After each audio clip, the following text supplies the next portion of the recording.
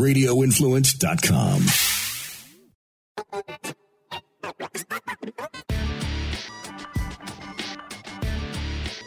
Daniel, I didn't know if I would ever say these words, but we can truly say it. It's a Jon Jones fight week. It is a Jon Jones fight week, Jason. Oh my gosh. Finally, I can feel good about spending $90 on a pay-per-view. I am excited for this fight. We're not only seeing him return, Jason, we're seeing him finally challenge for a heavyweight championship. Granted, the best heavyweight in the world isn't involved in this fight. He is currently a free agent. But I am excited for this fight, man. I'm so hyped. And, you know, I've gone back and forth, Jason. On one side, we have the greatest fighter of all time. But on the other side, the greatest fighter of all time has spent a lot of time, you know, not fighting. Yeah, you know, we're gonna talk about this throughout the show here. Most of the show will be about UFC 285, and I think when we're talking about a premium product, that's exactly what we're getting on Saturday night. I mean, you look at the two title fights, but man, like I look at these 5 fights on pay-per-view, and I love all 5 fights for various reasons. You know, obviously Bo Nickel, UFC debut. What does he look like? He's a massive betting favorite, a 16-1 betting favorite in his fight against Jamie Pickett. Gamrot and Turner, I think it's kind of an interesting clash of styles. What can Jalen Turner? Can he stop the grappling of Gamrot? I think if you're Gamrot, can you not get into a kickboxing matchup there? And Shavkat Rakhmonov, Jeff Neal. I mean, you look at those betting odds, you're like, damn, but Shavkat Rakhmonov, and I'm going to bring up a little bit of question about Rakhmonov later on in the show. Of course, we appreciate everyone tuning in for this episode. Of course, this episode is presented by Harry's. We'll talk about the great offer Harry's has for the MMA Report podcast listener a little bit later on in the show. Plus, we'll talk about everything going on in the world of MMA, including the fact that a little breaking news that we had yesterday. Darren Till no longer with the UFC, as the UFC granted his request to be released from his contract. Talk about what he wrote there on social media. But, something I do want to start to show up with this week is I got a little hat tip to the mixed martial arts fan, and it's a hat tip that I found out myself on Saturday, because back in January, I had Showtime on YouTube TV, and the fact that Bellator was not going to be on Showtime for, till the end of February, I was like, you know what? There's a ton of great programming on Showtime. I just don't watch it, so I cancel it. It was $11 a month on YouTube TV. And so we got to Saturday. I was like, you know what? I got to get Showtime back. I got to be able to watch these fights.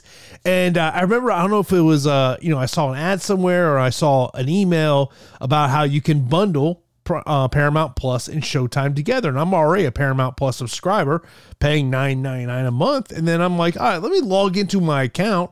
Let me just see what this bundle is. I was really surprised about the price point of this one, Daniel. Showtime plus Paramount Plus, $11.99. If I just wanted Showtime on YouTube TV, it's $10.99. I was like, it's a nice little hat tip to MMA fans. If you're a Paramount Plus subscriber, you can bundle the two together for $12 a month. How much is Paramount Plus alone? $9.99. So if you're a Paramount Plus subscriber, if you like your Yellowstone, even if Kevin Costner might not, you only got to add $2 more and you got the Showtime, and so you can watch Matthew McConaughey now as the new Yellowstone guy and watch your Showtime. That's a nice little hat tip, Jason. Yeah, I saw that. I was like, damn, that's a nice little offer there. Because the reason I initially got Paramount Plus was because they had a season of the challenge that was exclusive to Paramount Plus, and just never got rid of it. Because what I probably have it now for more than anything else is watching the CBS shows commercial free. Obviously I could watch them on YouTube TV, but then I got to fast forward through commercials. I just found myself like, there's some shows I watch over on CBS. I'm just like, I just wait for the next day on Paramount Plus and I don't have to watch any commercials. Somebody needs to make a website. And the website is you pick all the things you want. You want Showtime. You want to watch all the Disney shows. You want to watch the NBA, MLB, yada, yada, right? You pick everything. And it does all the calculations, and it provides you the most efficient and expensive way to get all these things. Because I guarantee you, this isn't the only way where you've saved a buck. I bet there are other things, other bundles, services where you could save a buck. But for the mixed martial arts fan that likes something that's on Paramount, That's a heck of a bundle. And hey, man, I mean, you got to get on the journey. You covered it great on the podcast on Monday, but Jesus Christ, that Amasov win! Oh my God, that was crazy. If there's one dude I want to see take on Shavkat Rakhmonov, I would want to see Rakhmonov and Amasov freaking fight, dude. But yeah, that's a hell of a deal, and there's going to be a lot of good Bellator shows to see on Showtime that are going to be worth it. So I would get after it if I was someone who likes the challenge, or I don't really know what else is on Paramount, but I'm not a Paramount subscriber, but maybe the more I look into it, I might just be. Fortunately, I'm chilling at my parents' house, and I guess they just subscribe to HBO and Showtime just when they bought the cable, and yeah, so that's great. I don't need to worry about that yet. But I do need to worry about it pretty soon. It's about time, Yeah, on Monday's podcast, I was kind of talking about what John McCarthy had said on the broadcast about calling Yaroslav Amosov the best welterweight in the world, which I didn't have a major problem with why he said it, because at the end of the day, he gets a check from Bellator. If I was in John McCarthy's shoe, yeah, I would tote the same message too, because I know where my check is coming from. So I really don't have a problem with it. But one of the things that I wanted to do, because I am a voting member in the voting panel of the Bellator rankings, I created a spreadsheet today of my rankings, the official rankings, and fighters who are eligible ranked in those divisions. So it allows me to keep a better track on who gets removed from the rankings eligibility, and because sometimes you'll log in and say, oh man, 2 fighters dropped out, who the hell did I have in there? So, but one of the things that was very clear to me as I was going through this and putting the spreadsheet together, a majority of the Bellator roster, and I guess this really shouldn't be a surprise, is at 145 pounds and 155 pounds. The welterweight list is just a lot shorter, or what? Yeah, it's in terms of talking about fighters who are eligible. Like, so if I'm looking at, so I have the ranking. So I put it in a spreadsheet. So, I've got Amosov, going all the way down to Homasi. So they are that starts line 2 through line 12. Now on the far right hand screen, I have fighters eligible fighters not ranked. They start at line 2 and go to line 24. Wow. If I go over to lightweight, that starts at line 2 and goes all the way to line 36. And featherweight, it starts line 2 all the way down to line 37. So it kind of tells you where, because it was one of those things of, as I was kind of putting these names through it, it made me kind of have this understanding of the divisions where Bellator really needs to add some depth. I mean, we've always talked about women's 145 pounds, which I'll tell you, when I did my rankings, I noticed that 7 fighters were eligible. When I went on there today, Janae Harding's already been removed from the eligible fighters list. So we're back to only, 7 total fighters at women's 145 pounds. Yeah, I mean, that's a weight class that needs help, not only in Bellator, but across the sport. It's just maybe similar to why we see so many lightweight and featherweight fighters, is that there's just the average human weighs a certain amount of pounds. And it seems like the average human across the world, more of those humans weigh at a certain weight to where if they became an athlete, the likely weights they would cut down to is 155 or 145 in the male division. Like right now, I'm walking around, Jason, I'm probably the most average person of all time, like 5'11", 195 pounds. If I was a mixed martial arts fighter, I would probably be a featherweight, realistically. I mean, that's just it. So that's just probably the average body weight. I probably should have Googled it. I know in Serbia, I read an article about all the basketball players in the Balkan Islands. I know in Serbia, the average height's like 6'3", and that's actually probably not an exaggeration. On the other side, there just isn't a whole lot of women featherweights in the sport when you compare with how many women strawweights there are, how many women flyweights there are. It's just tough, and when there are so few, it's hard to make stars because they're just going to get fed to the goats of the weight class and, not come out on the other side. I mean, a lot of times the featherweight class and even lightweight and PFL is just fighters who naturally would fight at 135. They just fight up in class. I mean, we both know why Bellator is in the female 145-pound weight division. It's all because of Chris Cyborg. Like, I saw this article over at MMA Junkie where Sinead Kavanaugh was calling for a rematch with Chris Cyborg, and I get why she's saying that. Me, as a combat sports fan, that just doesn't intrigue me. I saw what the first fight looks like. I don't need to see that again. Yeah. The one thing in her favor is there's not a single fight that Scott Coker could put on the books for Chris Cyborg when you're looking at the roster. There's one. There's one. What's that? Zingano's, in terms of name value, to me, is the only, like, when you look at right now the women 145 rankings in Bellator, Chris Cyborg, Kat Zingano, Arlene Blencowe, Pam Sorensen, Sinead Kavanaugh, Leah McCord, Diana Silva. To me, and saying obviously Chris Cyborg signs a new deal with Bellator, which I would expect, the only fight that truly intrigues me to get me to sit at home on a Friday night or a Saturday night and watch the fights live would be Zingano. Yeah, I guess so. I mean, I would say that I still would favor Cyborg heavily in that fight. I mean, it's been a long time since I've seen a Kat Zingano fight and think, man, that's the type of fighter that has the ability to beat Chris Cyborg. I don't know, but when's the last time I thought that? I mean, we're talking about probably 5+ years. That being said, she's the only fighter with name value in that weight class, and we've also never seen her step in the cage. So you are right that is a fight that has a little bit of sizzle, but even me personally, I mean, we all know the one fight I want to see for Chris Cyborg. It's obvious. I think now for Chris Cyborg, her greatest opponent is going to be time. She's 37 years old, and we haven't seen a whole lot of – we don't have a lot of history yet in the sport in general. We have less history in women's mixed martial arts than men's mixed martial arts. So we haven't seen too many fighters go and do their whole career and retire quite yet. We've seen Shayna Baszler. We've seen Megumi Fujii, Roxanne Modafferi.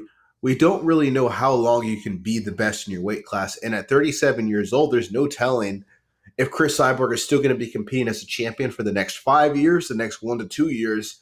For her, dropping the championship in the Bellator cage is probably going to come down to whether or not she regresses down to her opponent and not necessarily opponent coming in and elevating herself. I do wonder what the relationship is like between Chris Cyborg and Larissa Pacheco.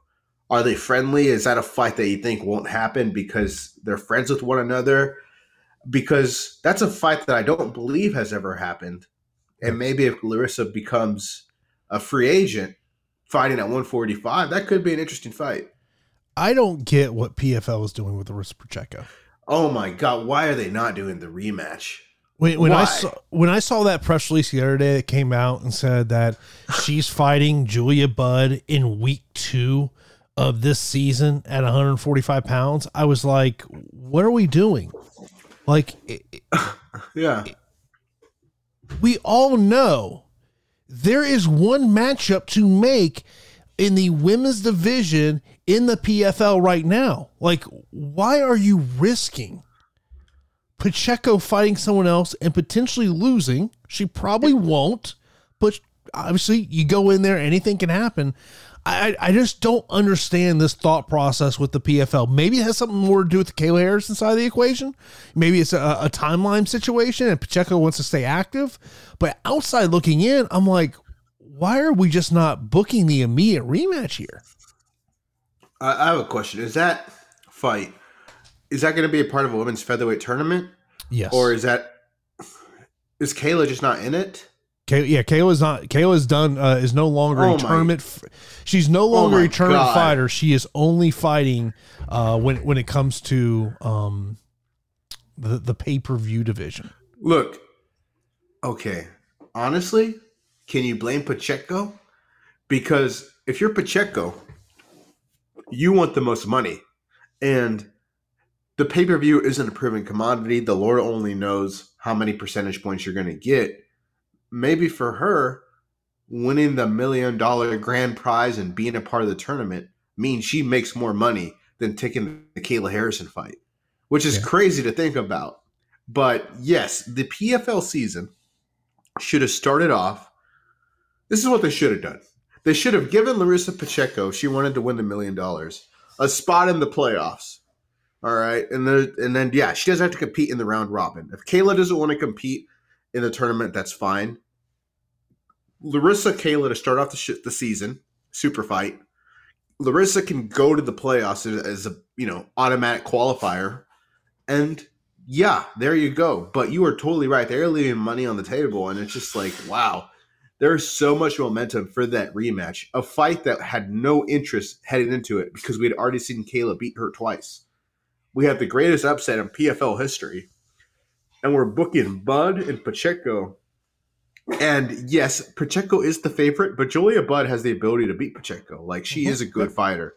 She's probably the second best fighter in this tournament when I'm looking at the main card, assuming all the other women featherweight fights are the rest of the tournament matchups. How about Aspen Ladd's not even on the main card? And she was supposed to be this prize signing for the PFL. Yeah. I get why you want to put heavyweights on main cards. I get it. Yeah, but just I get that a lot because you're getting first round finish after first round finish, and yeah, or you can get Augusto Sakai. Yeah, oh my God, I tell you what, dude, if we're making an all-star team of most boring fighters in the sport, I'm sorry, Augusto, I hate to do it to you, but dude, your fights are not great, and the thing is, you're pretty damn good. Like when he was taking on this dude, I believe Dontel Mays.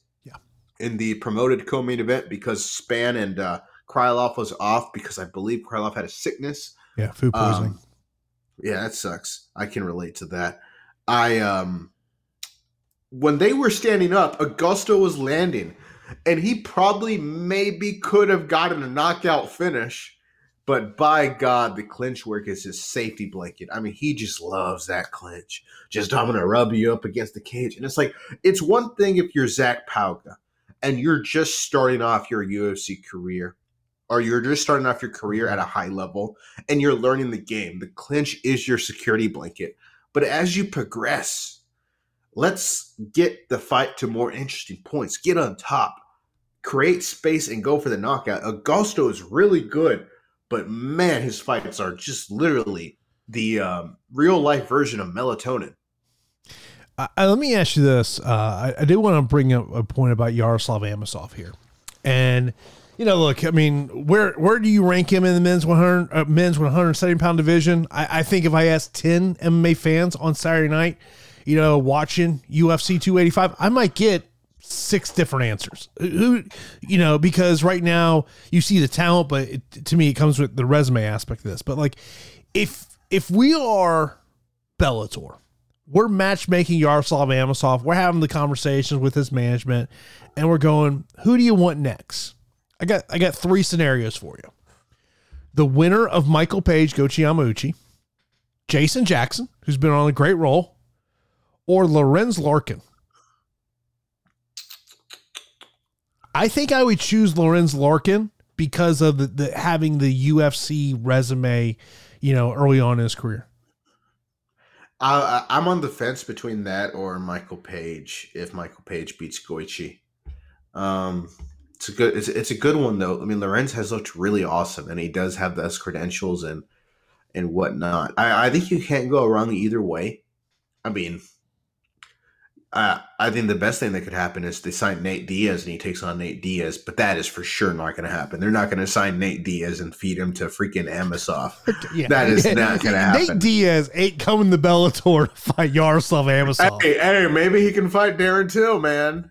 I don't know. I mean, Till might be tough to cut down, but yeah, okay. I would say Michael Page, and Michael Page beats Goichi. If Goichi beats Michael Page, Lorenz Larkin immediately becomes the fight. Man, I'm excited. Like obviously he was taking on Logan Storley, so Logan Storley isn't a great striker, like we know that. But yeah, Amosov was piecing him up on the feet, and then like Logan's wrestling was ineffective, and Amosov's wrestling was effective when he wanted to implement it. In all those matchups, I favor Amosov really greatly. And dude, when I look at the UFC rankings, and I'm just saying, like, who would I say Amosov would be a dog against, it would probably just be Leon, Usman, Chimaev, and Gilbert Burns. And I would favor Amosov against Covington, Muhammad, Neal, Brady, Luque. And, man, that Rachmanov fight, we'll call that one a push. Yeah. By the way, a little bit of free agency news for you coming in here on a Wednesday afternoon. As David Feldman has been on Ariel Helwani's show today, and he announced that they have signed Luke Rockhold and Eddie Alvarez. Eddie Alvarez will take on Chad Mendez, and Luke Rockhold will take on Mike Perry. And Jedi Goodman is saying that it's a pay-per-view at $50. I will watch the highlights on Twitter. The same way I consume Jake Paul and Tommy Fury is the same way I will consume that bare knuckle card. I mean, I did not know that Eddie Alvarez signed with BKFC until you just said that. Wow. I did not know either. Obviously that's the breaking news there. I mean, there was a thing on Monday. So I saw a tweet from My MMA News, who I know the guy that's behind that website used to do PR for BKFC. He hasn't done PR for them for a while, and he had thrown the hint out there that he was hearing that Luke Rockhold was signing BKFC, and my initial thought with that was it was twofold. It was like, man, I don't know if I really love Luke Rockhold going to BKFC in terms of what we've seen from him recently, but then it was also kind of like, if Scott Coker didn't sign Luke Rockhold, that to me may be telling on maybe what Scott Coker thinks, or maybe it's in relation to Scott Coker doesn't want to pay the type of money that Luke Rockhold wants to make. Yeah, I think it's probably a combination of those two factors. Because I mean, with Luke Rockhold, he looks really bad against Paulo Costa, but also he kind of he gassed bad in that fight. And there were moments in that fight where he was doing okay, but he gassed really bad. It's not like it's 5 losses in a row against a couple of bums. The 3 losses in a row are Paulo, Jan, and Yoel. But it's still also a fighter who's 38 years old, on a losing streak, has lost a step, and you have concern about him receiving brain damage. And that's a concern in a bare knuckle boxing atmosphere against a good bare knuckle boxer in Mike Perry. I'm worried for him. I mean, I'm worried for all these guys. It sucks that the same dudes who are in the target demo for Blue Chew are also now the hottest, bare knuckle fighters. But you get 38, 39, 40, 41, 42, you're in the prime age range for either golfing or bare knuckle boxing. And that's a concern, because that's the point where a guy has already fought for 2 decades, has already received a lot of concussive blows to their brain. And this is just going to add more to that. And that's a really sad thing.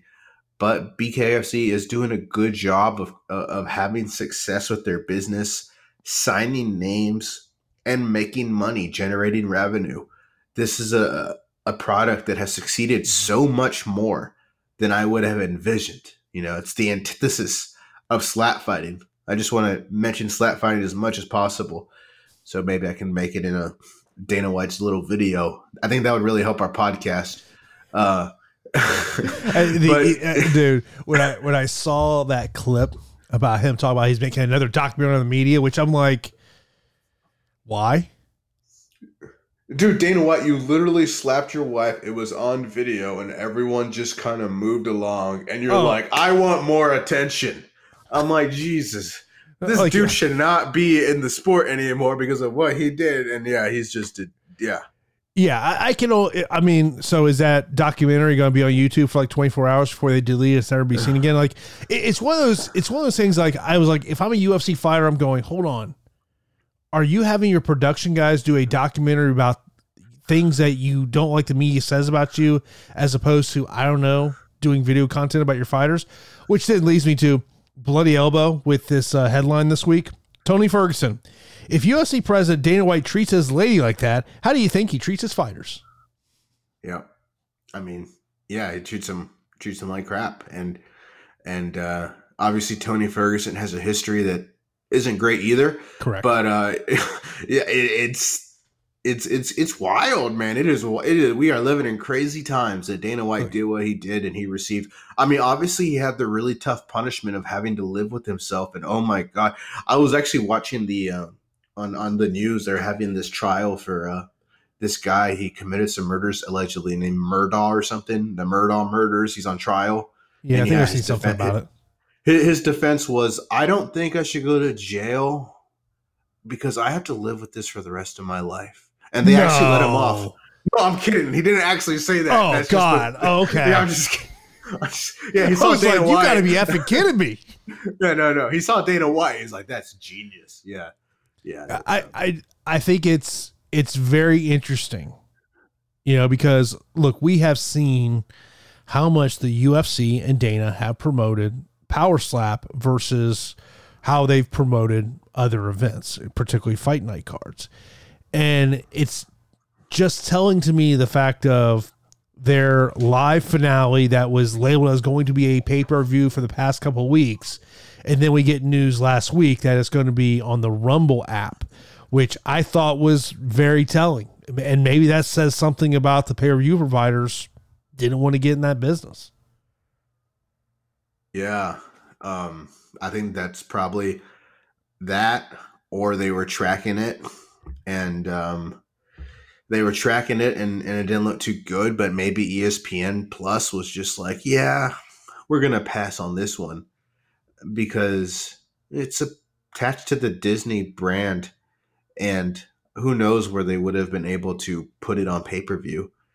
Maybe Fight TV is a place that could have existed. I would venture, I guess, probably Rumble's probably paying for it, so people would download their app, I'm guessing, which, I mean, I may very well be wrong here, but isn't Rumble more for a side politically Dana White clearly leans? Jason, I saw a Bloody Elbow article about how Rumble is alt-right. And I was like, let me just double check. So I just opened up Rumble for the first time ever. Mm-hmm. I've never been on there. And these are the 5 videos that are available for me to watch. Here's a couple of them. Reparations for blacks could be $5 million per person. Oh, fear-mongering. Is he actually racist? Liberals stunned after historic loss. Yeah, and there's some video game stuff too. So if you like Hogwarts Legacy, you can see that. But yeah, this is something that is clearly not just leaning right. It fell over. I mean, you got Newsmax on there, and yeah, I mean, not to get into politics, and this really isn't politics. This is just like fringe politics, but it's not really fringe because this is a website where a lot of people are on. I will say I'm on Rumble, and immediately at the top it has news, viral, Power Slap, podcast, finance. So Power Slap has its own tab and everything. Yeah, I mean, wow, they have 90,000 views on Dana White previewing Power Slap. But I have zero interest in watching the Power Slap finale, and I literally have 1% interest in paying $50 to watch BKFC. How many views do you think episode 6 of Power Slap has on Rumble?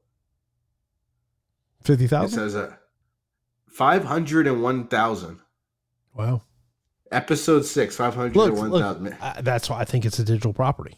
I think that's what it is, and I think Dana White has figured that out. But like, yeah. I mean, I know people either love or hate Brendan Schaub, but I saw a clip on TikTok the other day, and he basically said he's like, it's very clear that Dana White is more invested in Power Slap than he is in UFC right now. And when he said it, I was like, you know what? I wouldn't necessarily agree with Brendan Schaub, but also I wouldn't disagree with what he says.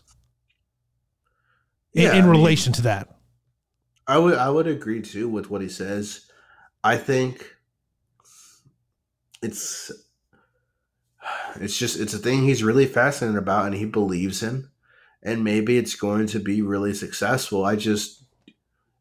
I've never argued, well, maybe I have said this before, but for me the problem with Power Slap isn't that I don't think it's going to catch on. It might. People might watch it. A lot of people have watched slap fighting videos on Facebook. My problem has always been that I don't think this is a sport that should exist. And as entertaining as it is to watch, my problem has always been I don't like the idea of someone allowing somebody else without defending themselves. I mean, I did hear about all the great defensive skills you have to have in slap fighting in episode one. That is true, right? You have to clench your jaw, so that's really going to prevent a concussion. But I don't feel comfortable with just standing there letting a guy hit you as hard as possible with an open hand. Um, in taking it. There's a difference between something like mixed martial arts where it's sporting. I can duck and Yeah. weave, or professional wrestling where unless I'm in Japan, my opponent isn't going to hit me as hard as they possibly can in Japan, and they go off on some of the striking battles. But they also aren't going, you know, bam, right on the jaw, brain, right? Yeah. So yeah, it's for me. It's never been about the audience, even though it looks like it won't probably be on television long term. It's always been about the morals and the ethics of whether or not this is a sport we should celebrate. And yeah, Dana should probably spend more time promoting UFC events, right? He instead of coming out with hit pieces on the media, he's like, if you do not love me, I hate you. You are biased. If you don't just giggle whenever Yeah. you ask me a question, like for the love of God, oh my God, that clip. I like Robbie Fox, but I don't consume a lot of his content. But for the love of God, you look like awful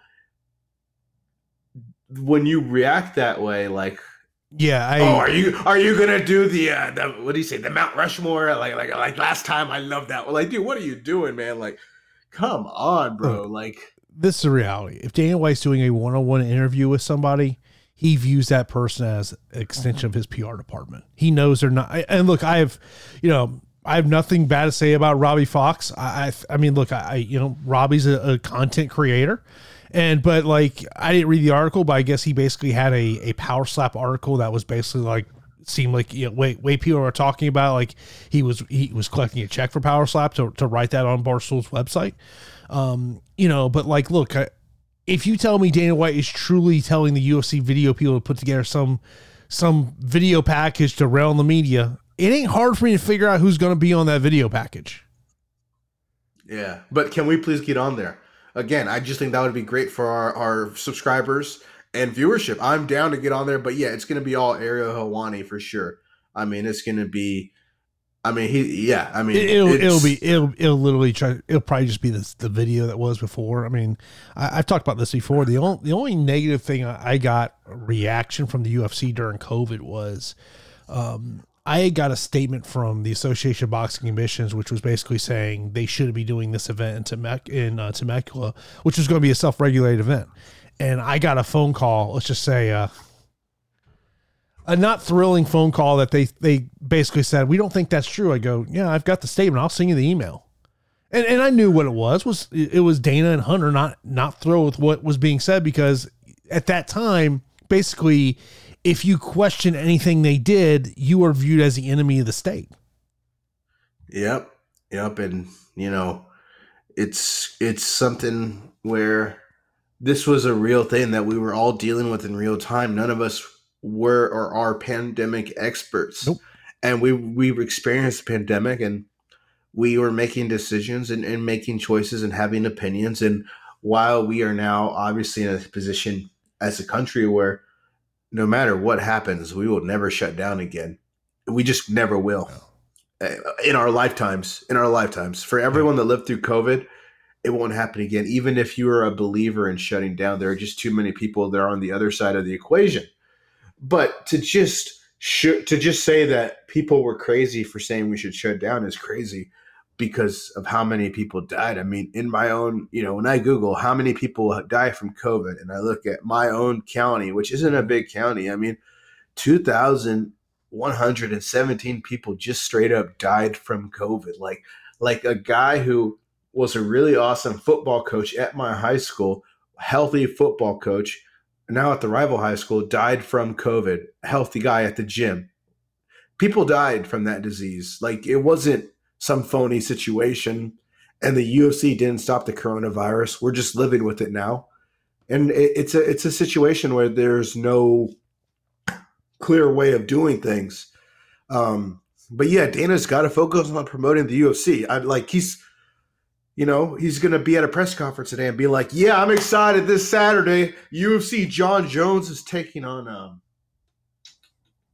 who? Yeah, him. That's a fight. Like, Yeah, I mean, it's one of these things. I just look at it from a fighters aspect and go, like, why is the guy that's our promoter more concerned about, something the media says? Like, that to me is the biggest thing.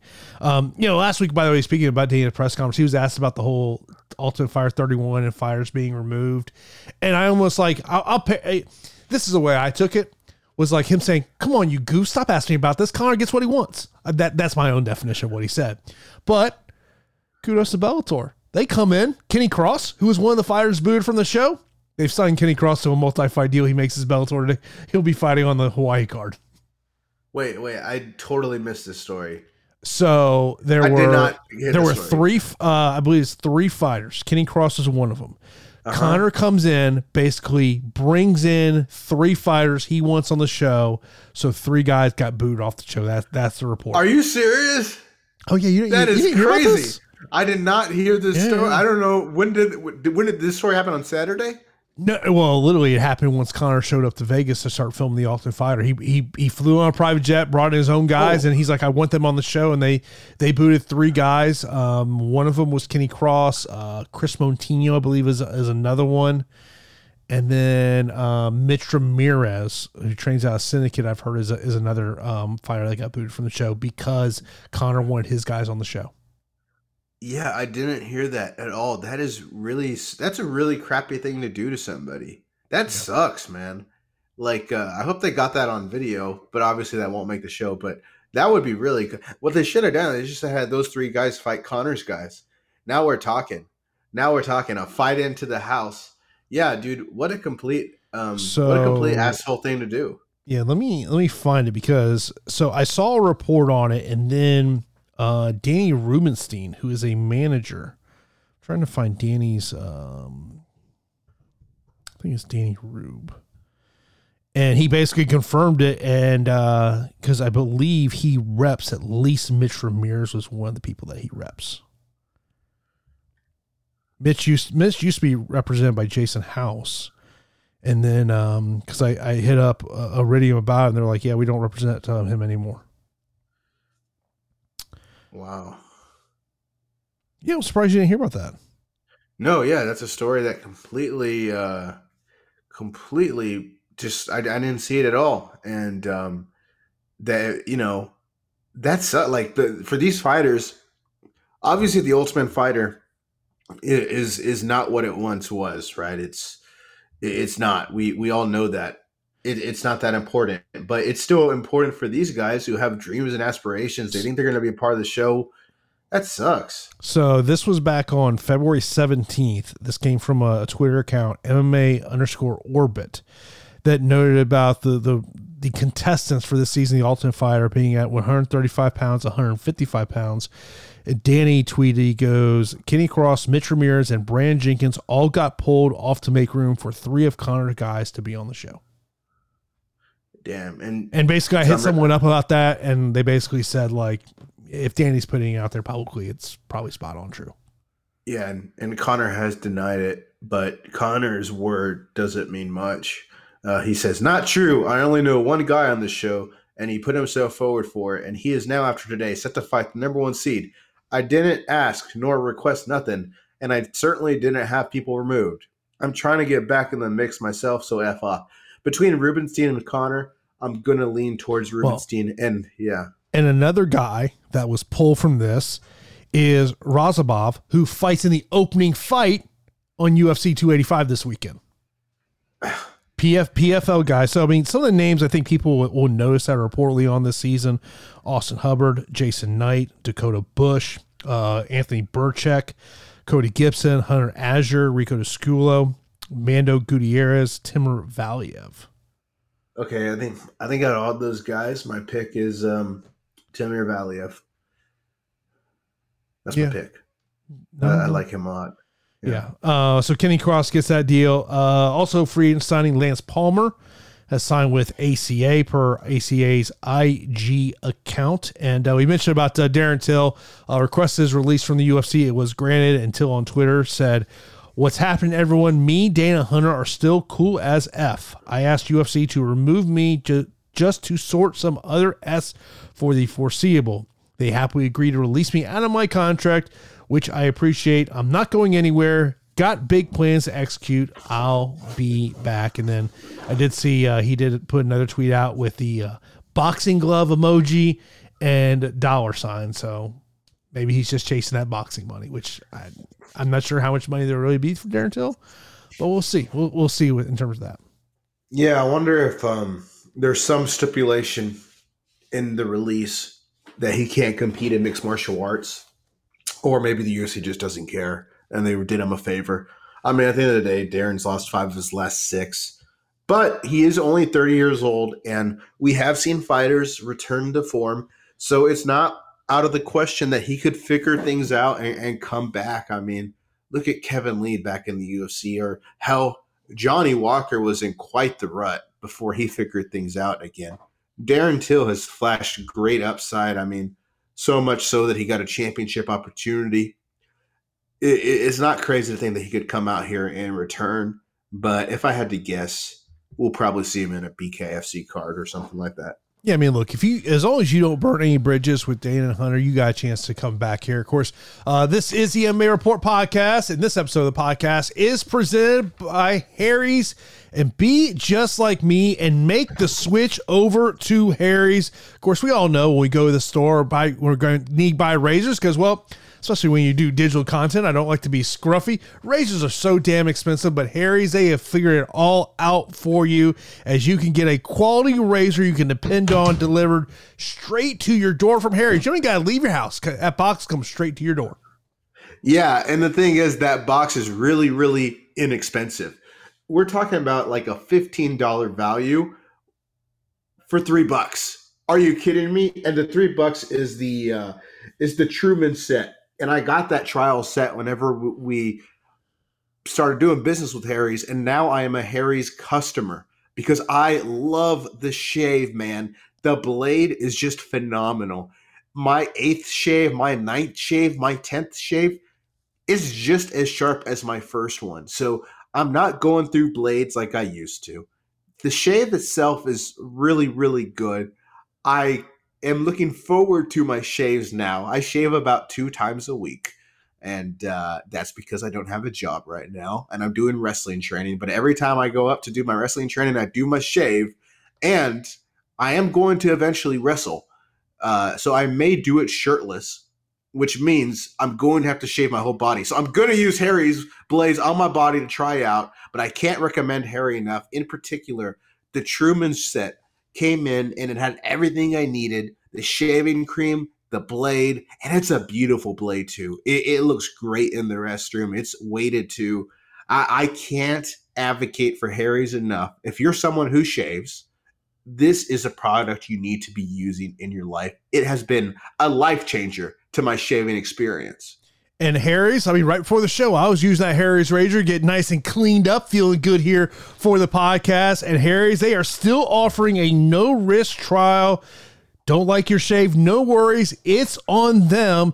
Don't get overcharged for razors. Get Harry's. Get a $15 Truman Shave trial set for just $3 at harrys.com/MMA Report. That's harrys.com/MMA Report for a $3 trial set. And of course, when you hit that unique URL, that lets Harry's know you heard about it here on the MMA Report podcast. And, put it out on social media. Let Harry's know they heard about here on the MMA Report podcast. It's a great way to show your support here for the show. But Daniel, like we mentioned right at the beginning of the show, it is a Jon Jones fight week. I didn't know if we'd ever get here. And so I've taken in the countdown show. I've taken it episode 1, episode 2 of Embedded.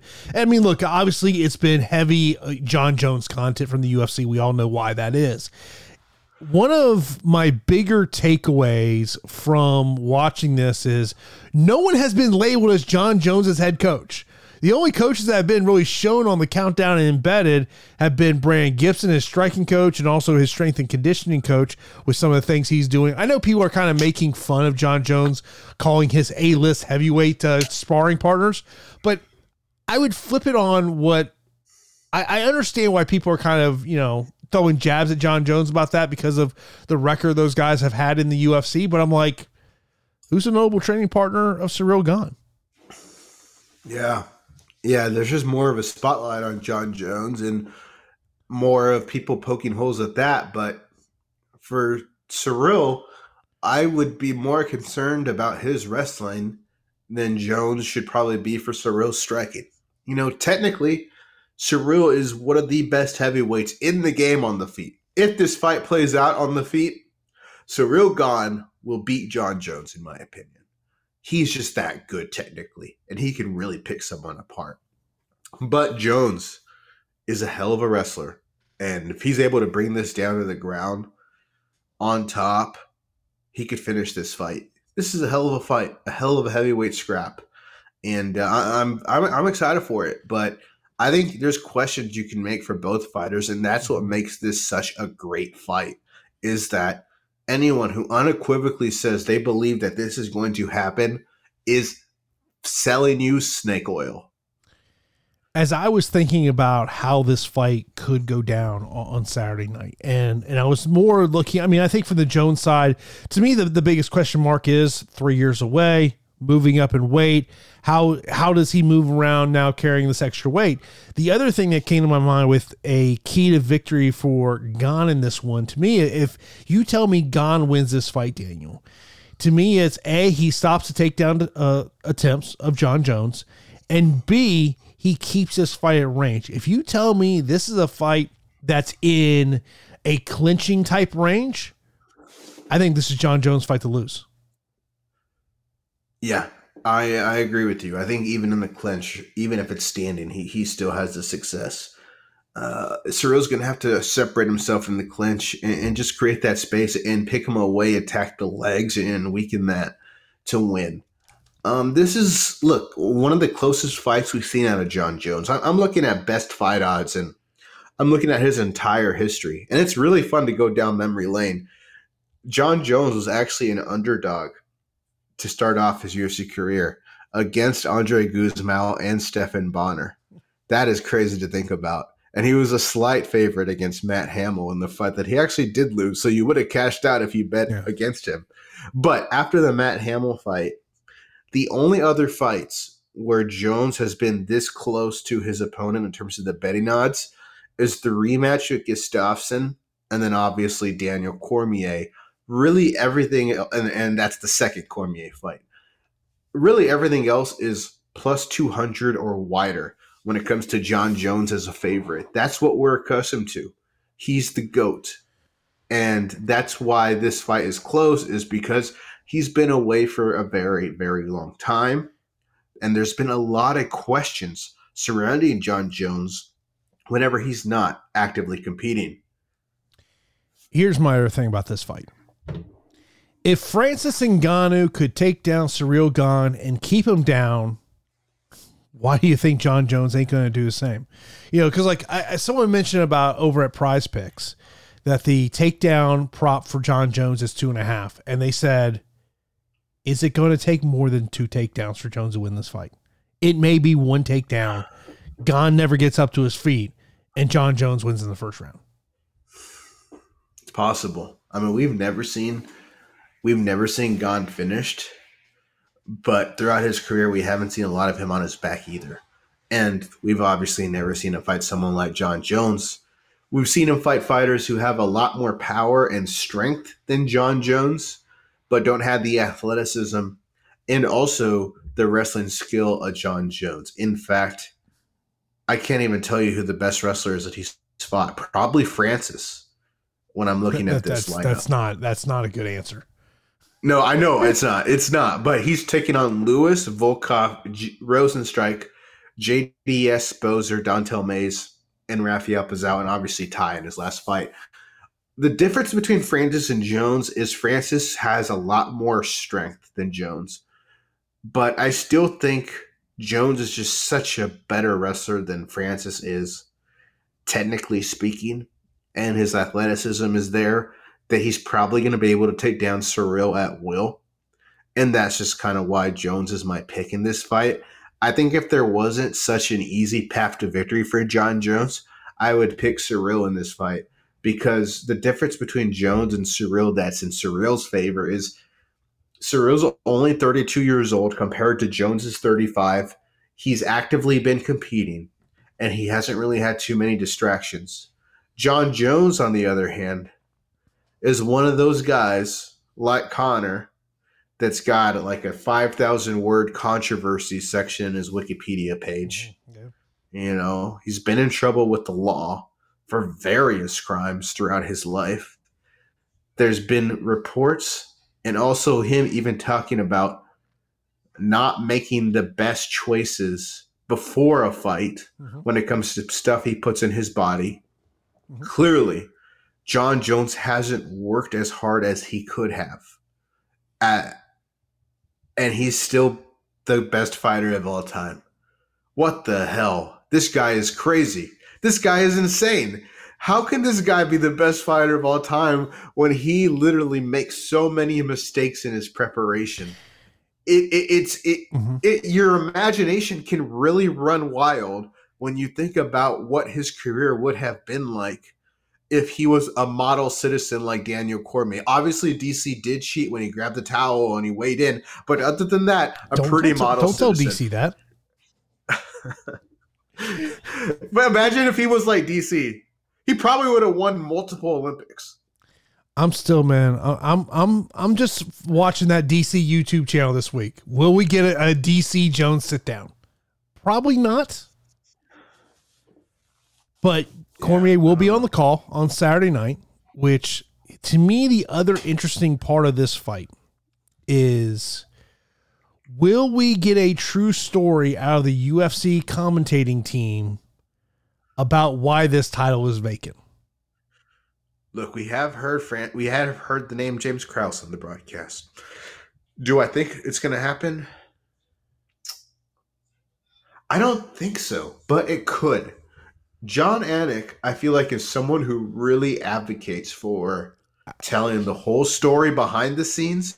It's just a matter of what he's literally allowed to do. But if I had to guess, I believe John's going to advocate to tell that story, but I don't think he's going to be allowed to do it.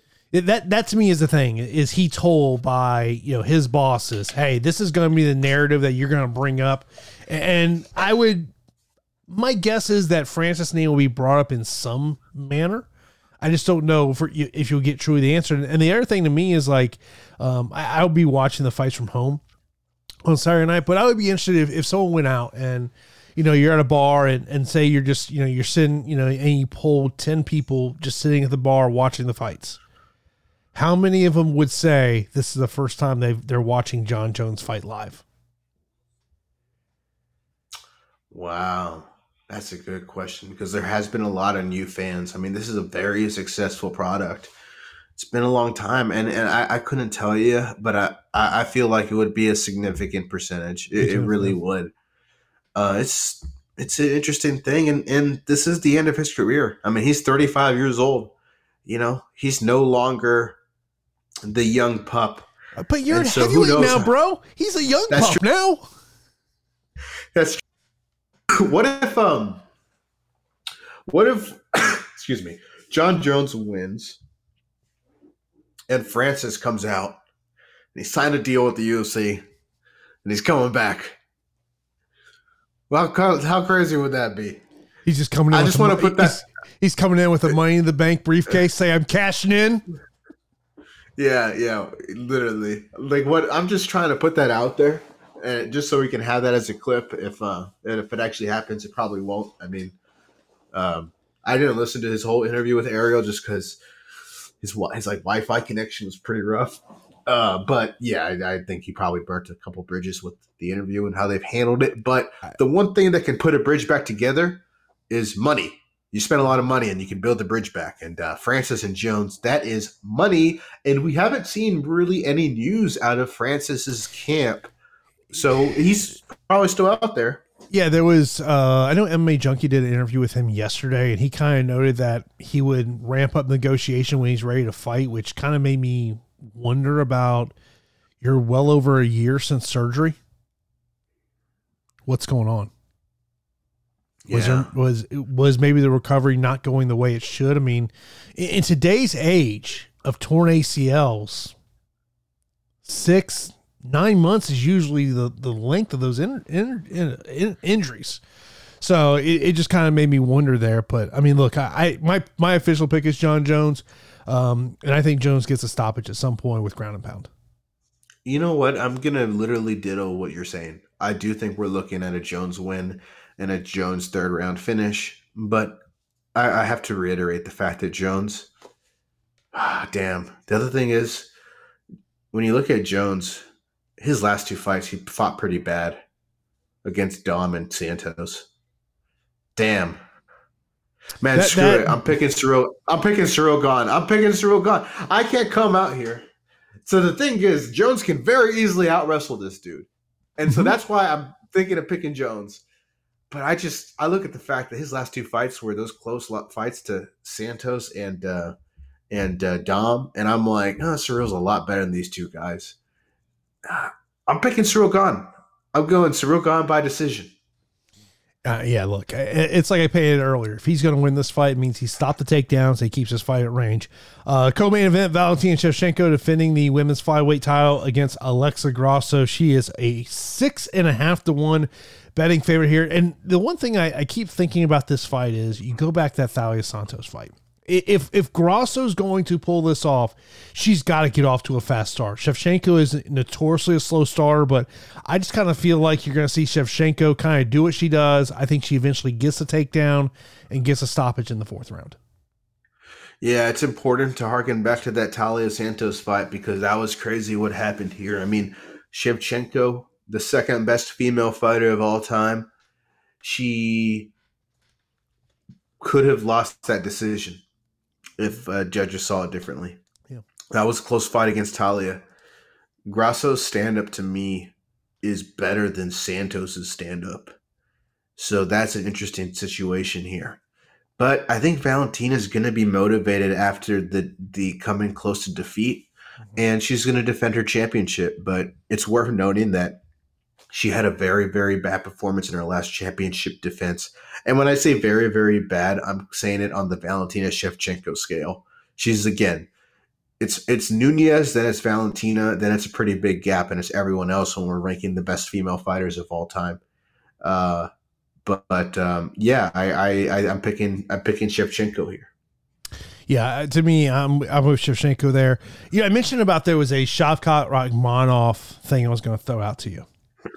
Let's say we're playing the stock market here in terms of who you buy more stock in. Rakhmonov or Amosov? It's a good question. I would probably go Rakhmonov, just because him fighting in the UFC, he's going to get more publicity than Amosov being in Bellator. Yeah, I agree with you. But it's close. The difference is, man, Amosov's really well-rounded, but, man, I think Shavkat's stand-up is better. It's close. Let me flip around this game. Look at this card. Look at this prelims.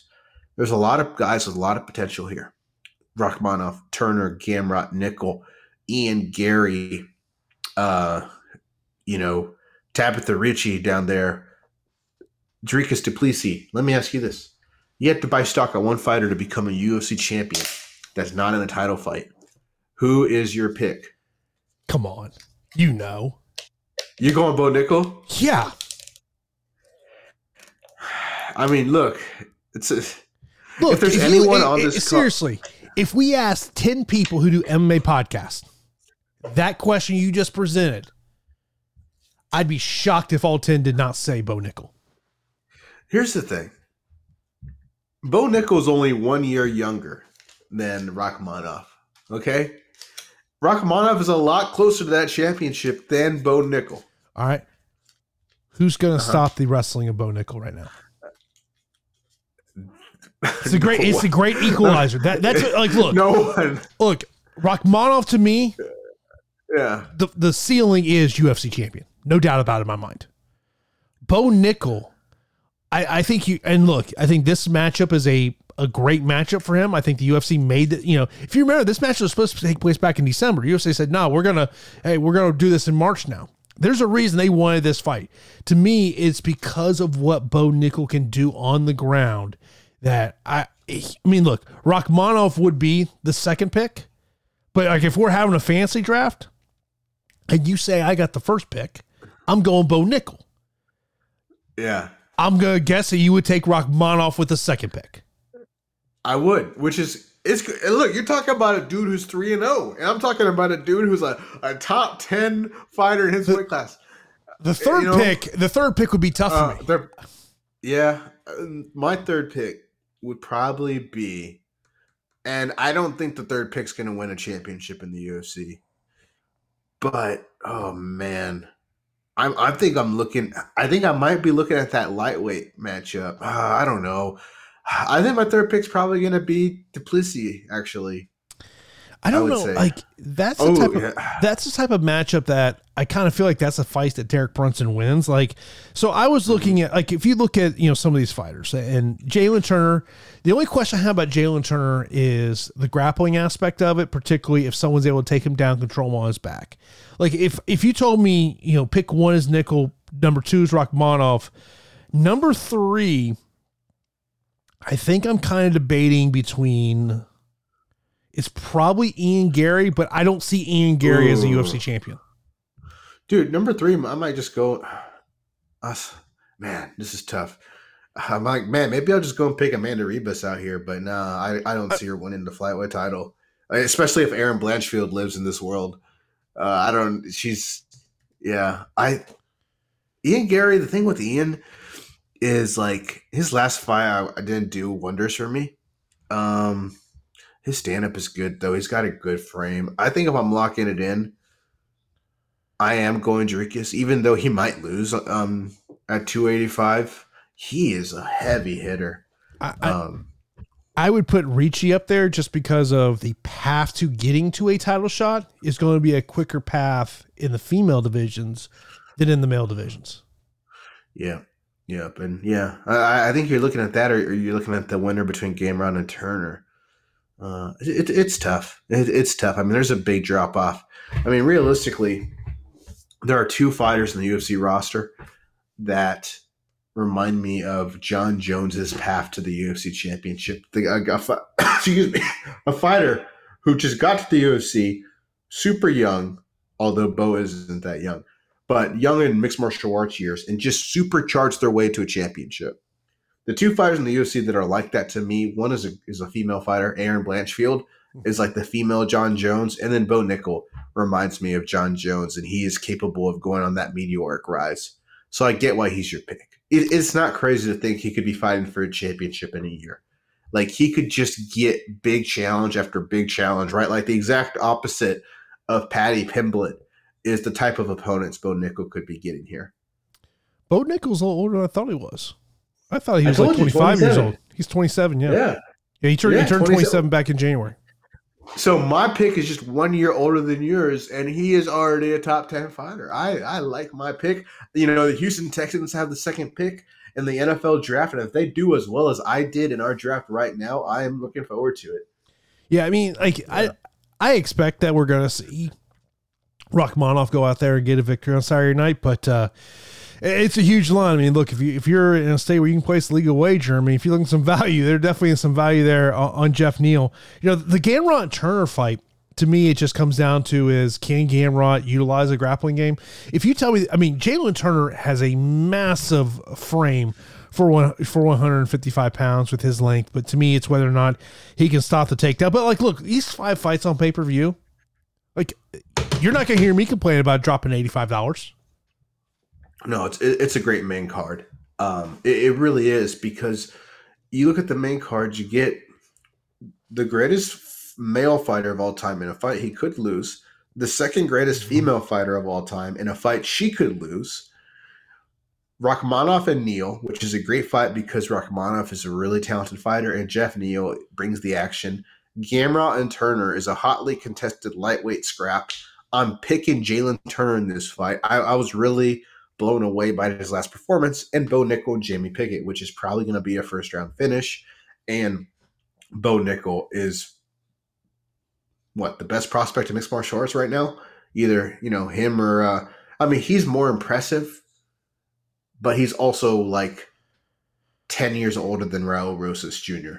But yeah, that's crazy to think about. But yeah, him and Raul Rosas Jr. are two big prospects that have high ceilings in their careers. And the thing is, the hits keep on coming, right? Like the preliminary card has a lot of great fights. I am so excited for UFC 285 this weekend.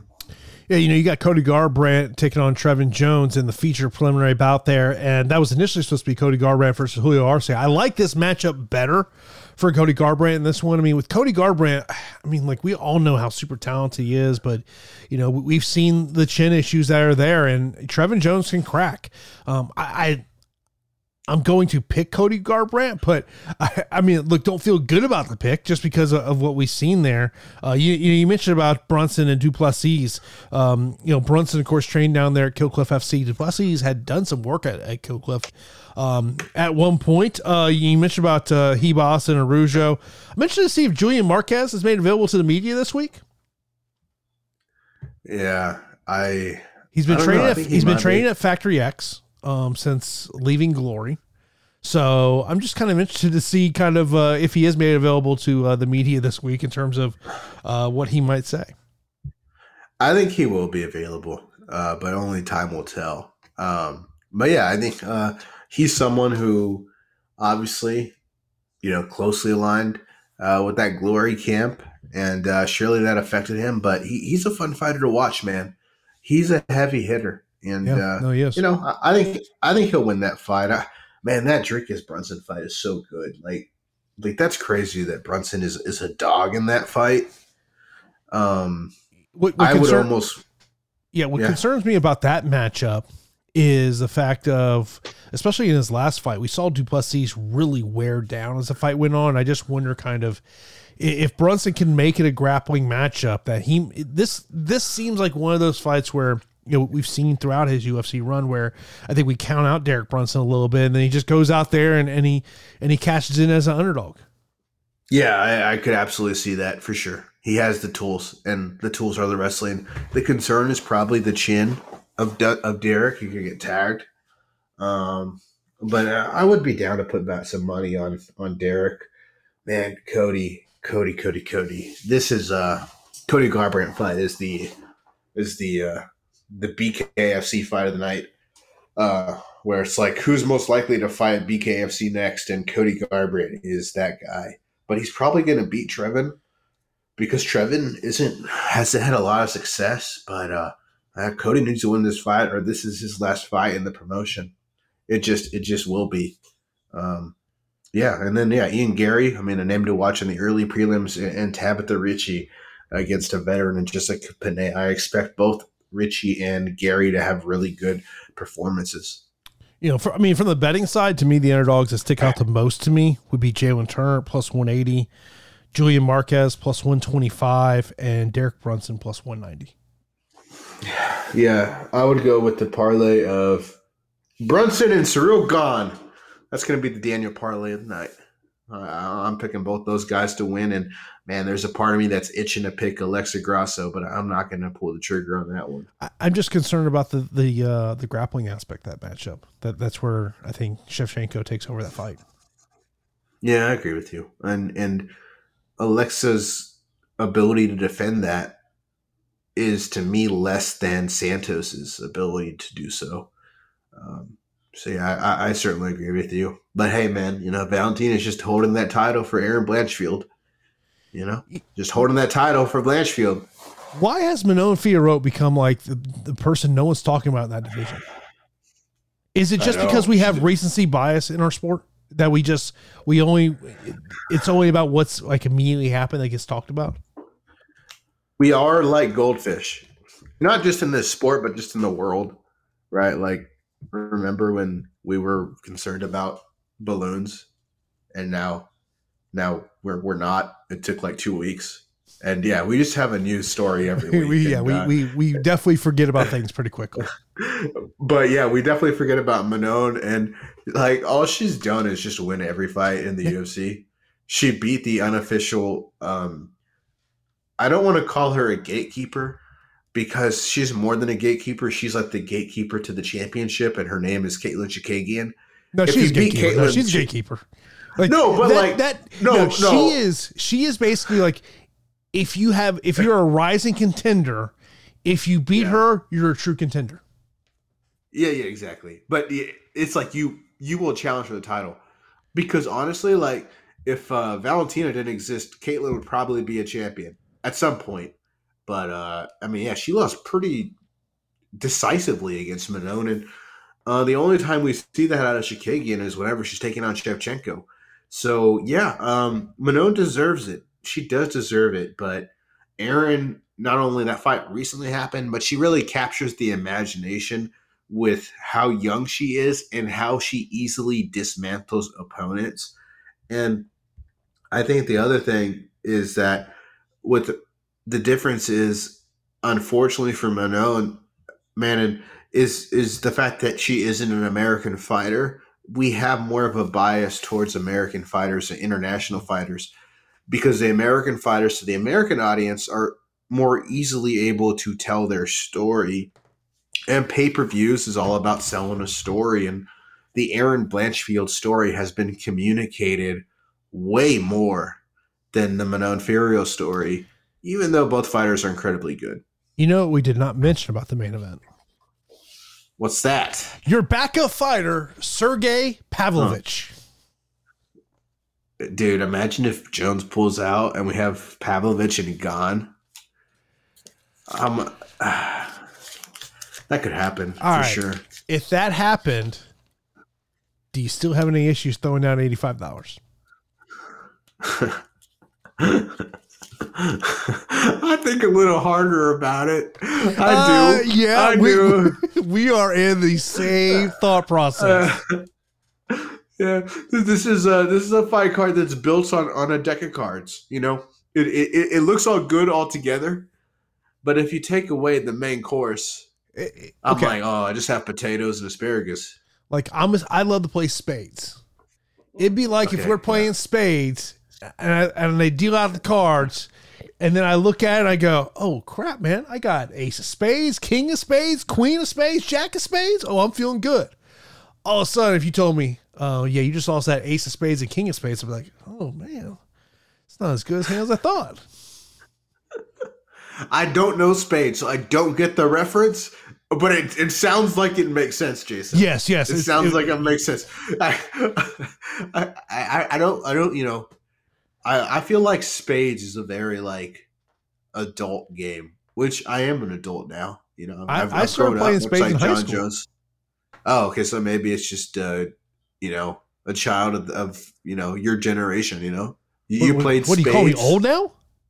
I'm just saying, I played Candy Crush in high school, you know. I played. Okay, now you're making me feel old saying you played Candy Crush in high school. Now you make me feel old. Yeah, well, I'm also in your boat now, right? Like there is now nostalgia for things I grew up on.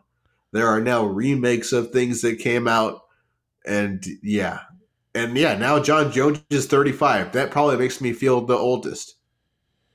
Yeah, it was. You know, doesn't he still feel like that young guy?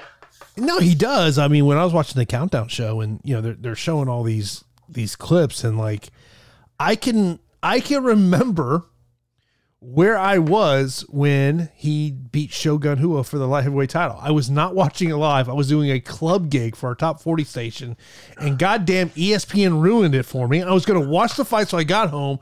I was avoiding social media, all that, so I would not get the result ruined. And that damn ESPN notification pops up on my phone like, son of a bitch. Yeah, that sucks. That really does suck, and I feel like those things happen to me. I was literally going to get home at 3 o'clock in the morning and watch the fights. Then I saw the notification. I was like, well, no reason to stay up till 5 o'clock in the morning and watch these fights. And it's not something you expect, a UFC ESPN notification.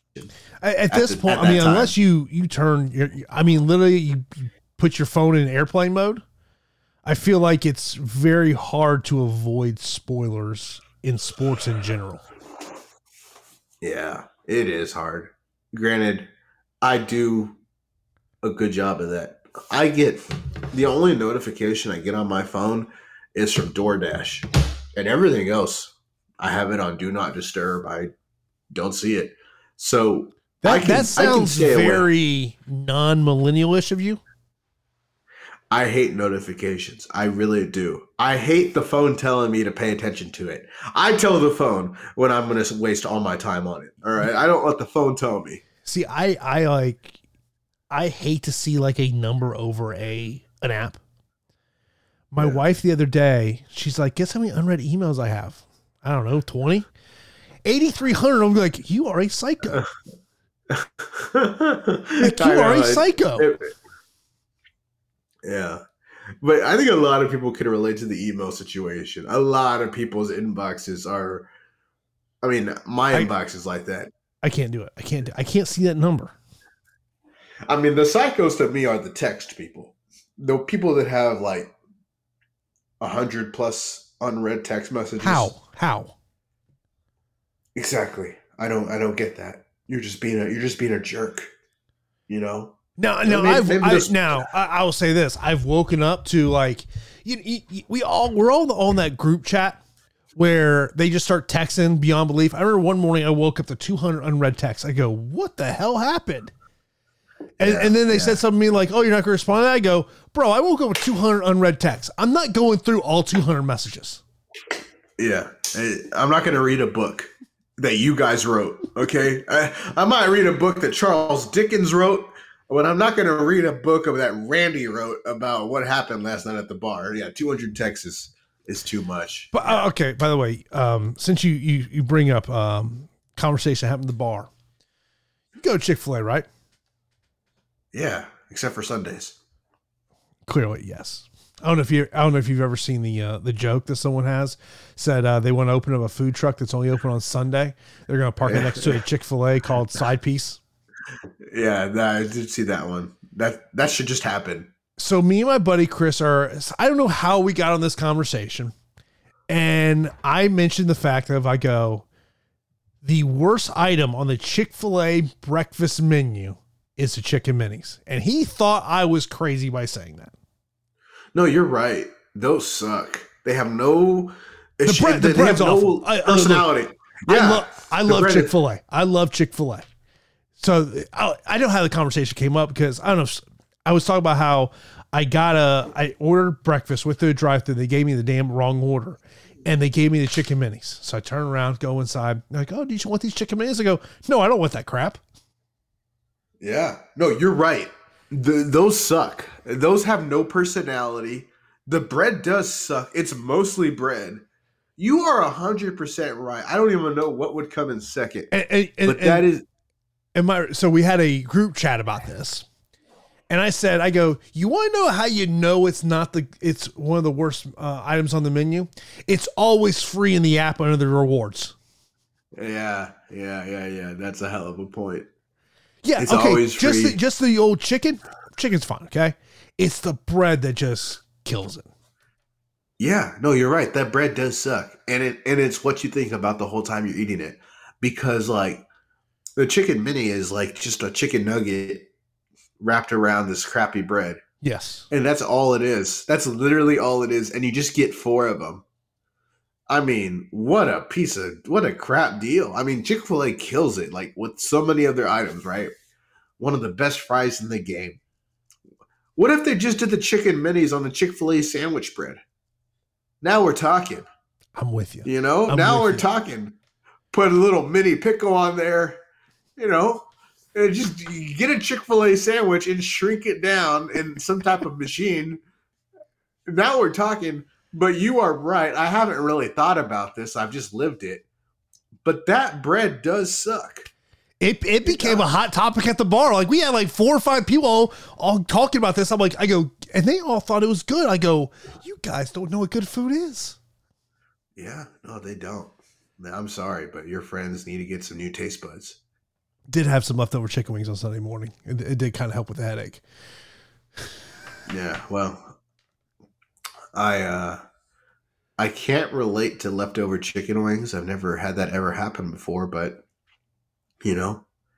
everyone makes their own mistakes. I don't know how you haven't consumed them all, but yeah, sometimes sometimes you go out the fellas. You need to bring food home to the wife, and I brought home some chicken wings I had the next morning. Nice they were delicious. Yeah. They were delicious, but I was had a rough Sunday. Hey man, but you had a great Saturday, and that's all that matters. I did have a great Saturday. Yeah, that was fun, and it's hopefully this Saturday is going to be a good one. But of course, we appreciate everyone tuning in for this episode of the MMA Report podcast. Of course, be sure to check out that special that Harry's has for the MMA Report podcast listener. I'll be back on Sunday with a new episode of the podcast. Joe Selecki is going to join me on Sunday's podcast. That's going to do it for this episode of the MMA Report podcast. Comes out 2 times a week on your favorite podcasting platform and radioinfluence.com.